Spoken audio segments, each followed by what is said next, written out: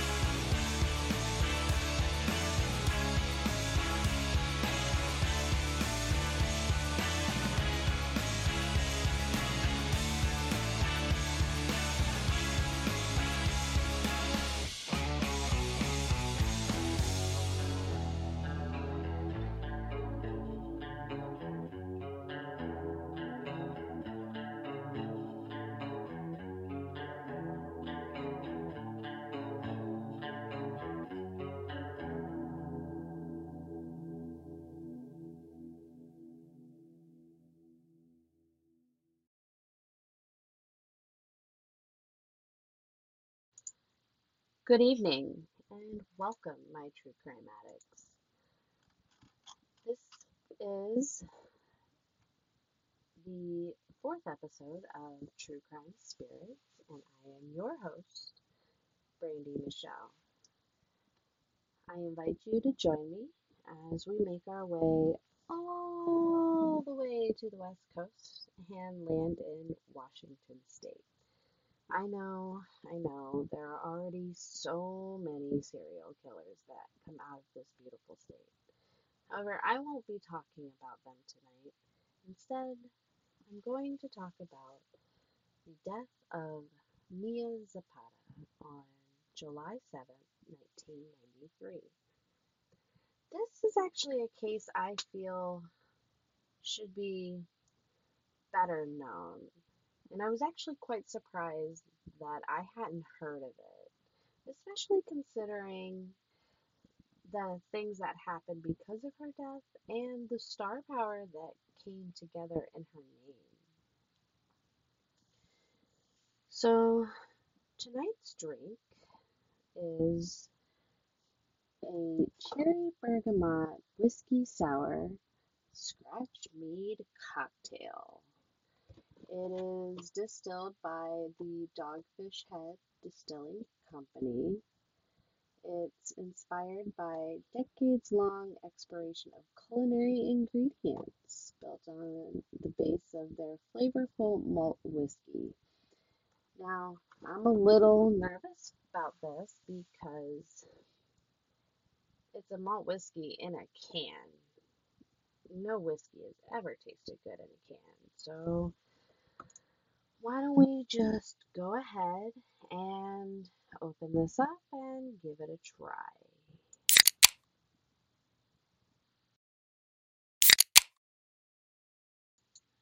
Alright, first try.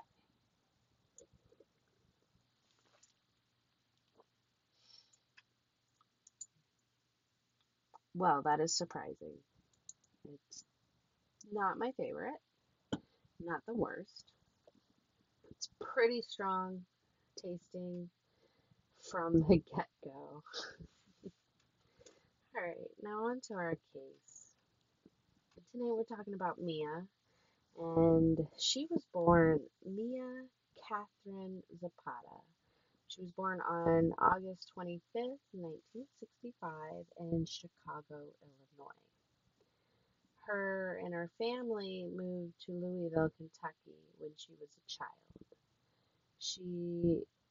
Her parents were divorced in 1981 and her father remarried. Both of her parents worked in media, and she was considered from a wealthy family.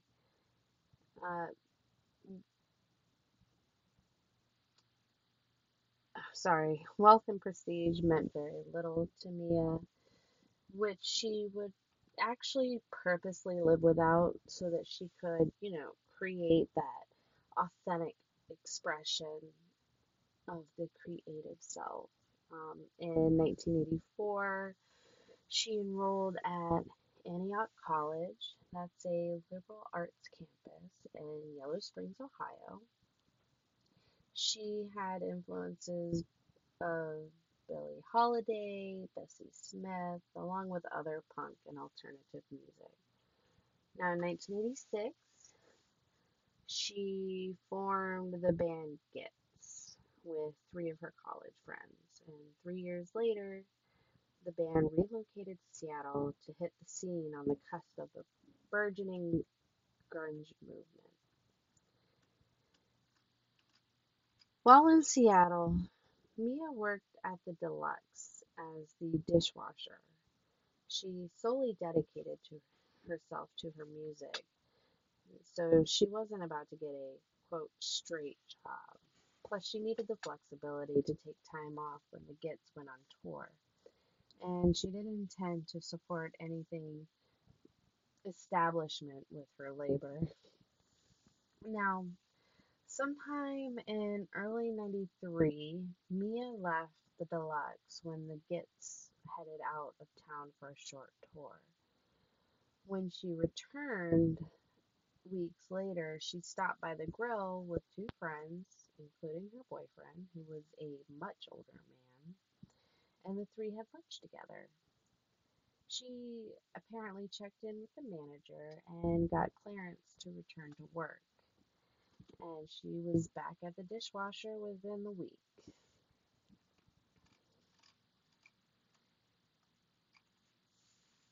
On the evening of July 6th, 1993, Mia was out drinking with her friends at the Comet Tavern in Seattle's Capitol Hill area.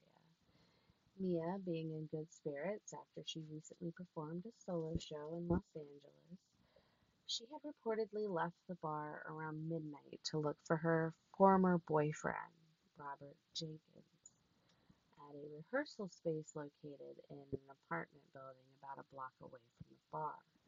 When he wasn't there, Mia went to a friend's apartment in that same building.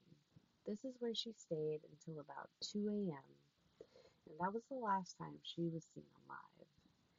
Now, it's not known what she did for the 80 minutes after she left the building. She may have walked either to a taxi stand or to find Jenkins at another house, but around 3:20 a.m., a prostitute had discovered her body near the intersection of 24th Avenue South and South Washington Street, located in Seattle's Central District.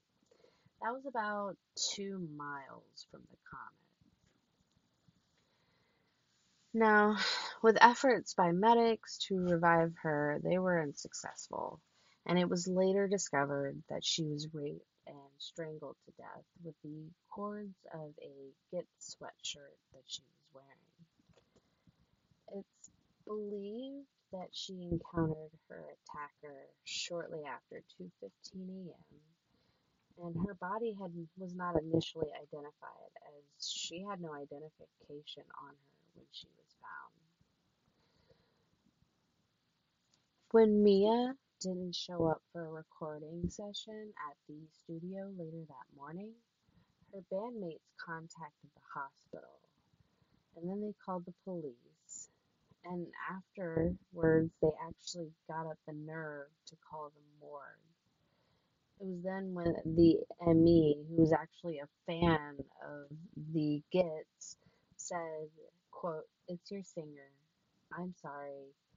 You should get someone to come down and identify her." According to the medical examiner, if she'd not been strangled, she would have died from internal injuries she had suffered from the beating. And according to court documents, an autopsy found evidence of a struggle in which Zapata suffered blunt impact to her abdomen and lacerated her liver. Now, other than the drawstrings from Zapata's sweatshirt as the murder weapon, there were no actual visible clues from the crime scene. There were no fingerprints, the perpetrator didn't leave any blood or any semen, and with no eyewitnesses who came forward, the case challenged investigators. There was simply not any evidence at all, says this was from the King County Judge Timothy Bradshaw. He handled the case as one of the prosecutors, though, at the time.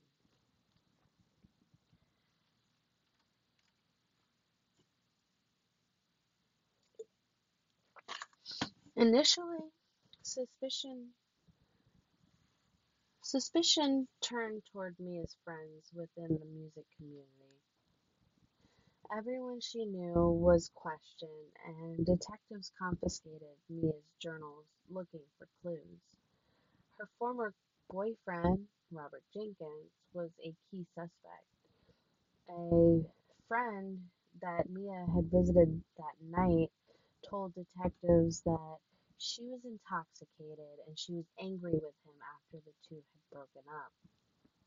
But he was able to provide a solid alibi, although some of her friends still remained suspicious. Employees from the Comet and the studio were interviewed, and they were angered by the lack of support and the scrutiny they felt that was unjustified. And a lot of Mia's women friends decided that the law enforcement was not pursuing her murder the way they should have. So they got proactive, and they raised funds for a private investigator. The artists of Seattle's music community, including its most famous bands, Nirvana, Pearl Jam, and Soundgarden, they helped raise $70,000 to hire a private investigator for 3 years. And when the funds dried up, there were no major breaks in the case. But Lee Heron, the investigator, continued to investigate on her own time. And in 1998, after 5 years of the investigation, there wasn't any movement on the case. However, unbeknownst to the public, there was DNA, and it was in the form of saliva left on Mia. The killer had savagely bitten her breast during the attack. Now, with that DNA, the detectives were able to submit it to the database looking for any known matches. And they found their man in January of 2003. It was Jesus C. Mezquia, a 48-year-old Cuban native. He landed in Florida's DNA database in December after finishing probation of a possession of burglary tools conviction. He was matched with a saliva sample from Mia's body that was saved succinctly in 1993 by the King County Medical Examiner's Office.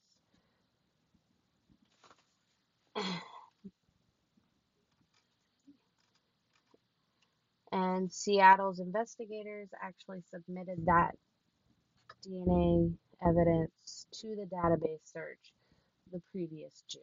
So it hadn't actually been in the database for very long. Jesus Mezquia was a fisherman originally from Cuba, and he was currently on probation in Florida on theft charges. He denied raping or killing Mia and claimed he was nowhere near Seattle at the time. However, traffic tickets and an indecent exposure arrest just 2 weeks before Mia's death proved otherwise. And after he was identified, another Seattle woman called police to report that this was the man who sexually assaulted her just months after Mia was killed. That woman did not file a police report at the time of the assault, however. Now, Mezquia has a long history of violence toward women and had served time for sexual assault and domestic battery. Every one of his prior girlfriends and his former wife acknowledged he had abused them. He has never admitted his guilt in Mia Zapata's rape and murder, and he was convicted in 2004 of first-degree felony murder and sentenced to 37 years in prison, where he remains today. The prosecution at his trial claimed that Mezquia saw Mia leaving the studio. He followed her without her knowledge because she was listening to a Walkman through headphones. He grabbed her from behind, threw her into the back seat of a nearby car, assaulted her, and then killed her. After she was dead, he dragged her body into the alley where he laid her, arms outstretched and feet crossed. He may have also taken her identification to stall law enforcement while he escaped. But he left behind that DNA evidence. Deny all he wishes, Jesus Mezquia cannot fight science.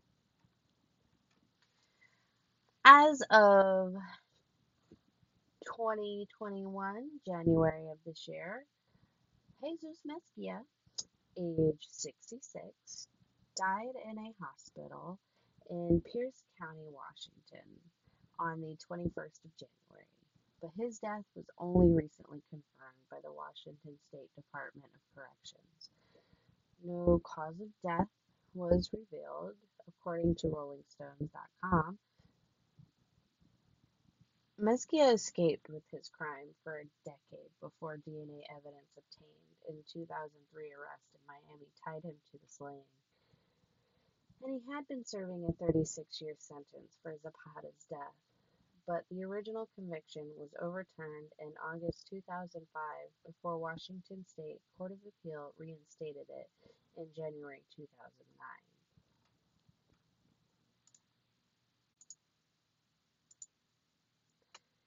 In the aftermath of Mia's death, friends created a self-defense group called Home Alive. Home Alive organized benefit concerts and released albums with the participation of many bands: Nirvana, Pearl Jam, Soundgarden, Heart, and the Presidents of the United States of America, Joan Jett. They also recorded an album with the surviving members of the Gits called Evil Stig, Gits Live Backwards. The Home Alive group's instructors offered a range of courses from anger management and the use of pepper spray to martial arts. In 2005, a documentary film, The Gits Movie, was produced about Mia's life, the Gits, and the Seattle music scene. Its first showing occurred at the Seattle International Film Festival in May of that same year. And Viva Zapata by punk band 7 Year Bitch was released in June of 1994 on a CZ record in Seattle as a tribute to Zapata. Some of the songs on the album address the issue of Mia's murder directly.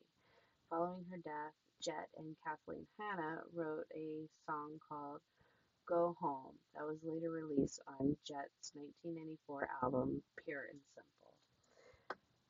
Later, a video for Go Home was released which depicts a woman who is being stalked and attacked but is then able to defend herself against the assault.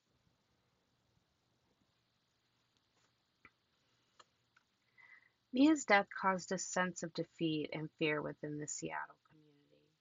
The Seattle Times marked the murder as the moment that Seattle scene lost its sense of invincibility.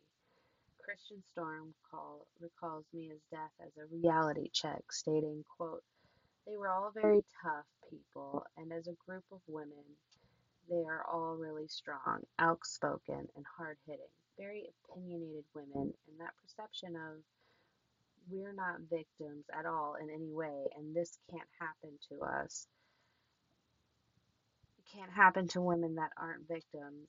I think Mia's death shattered that myth for us." Quote.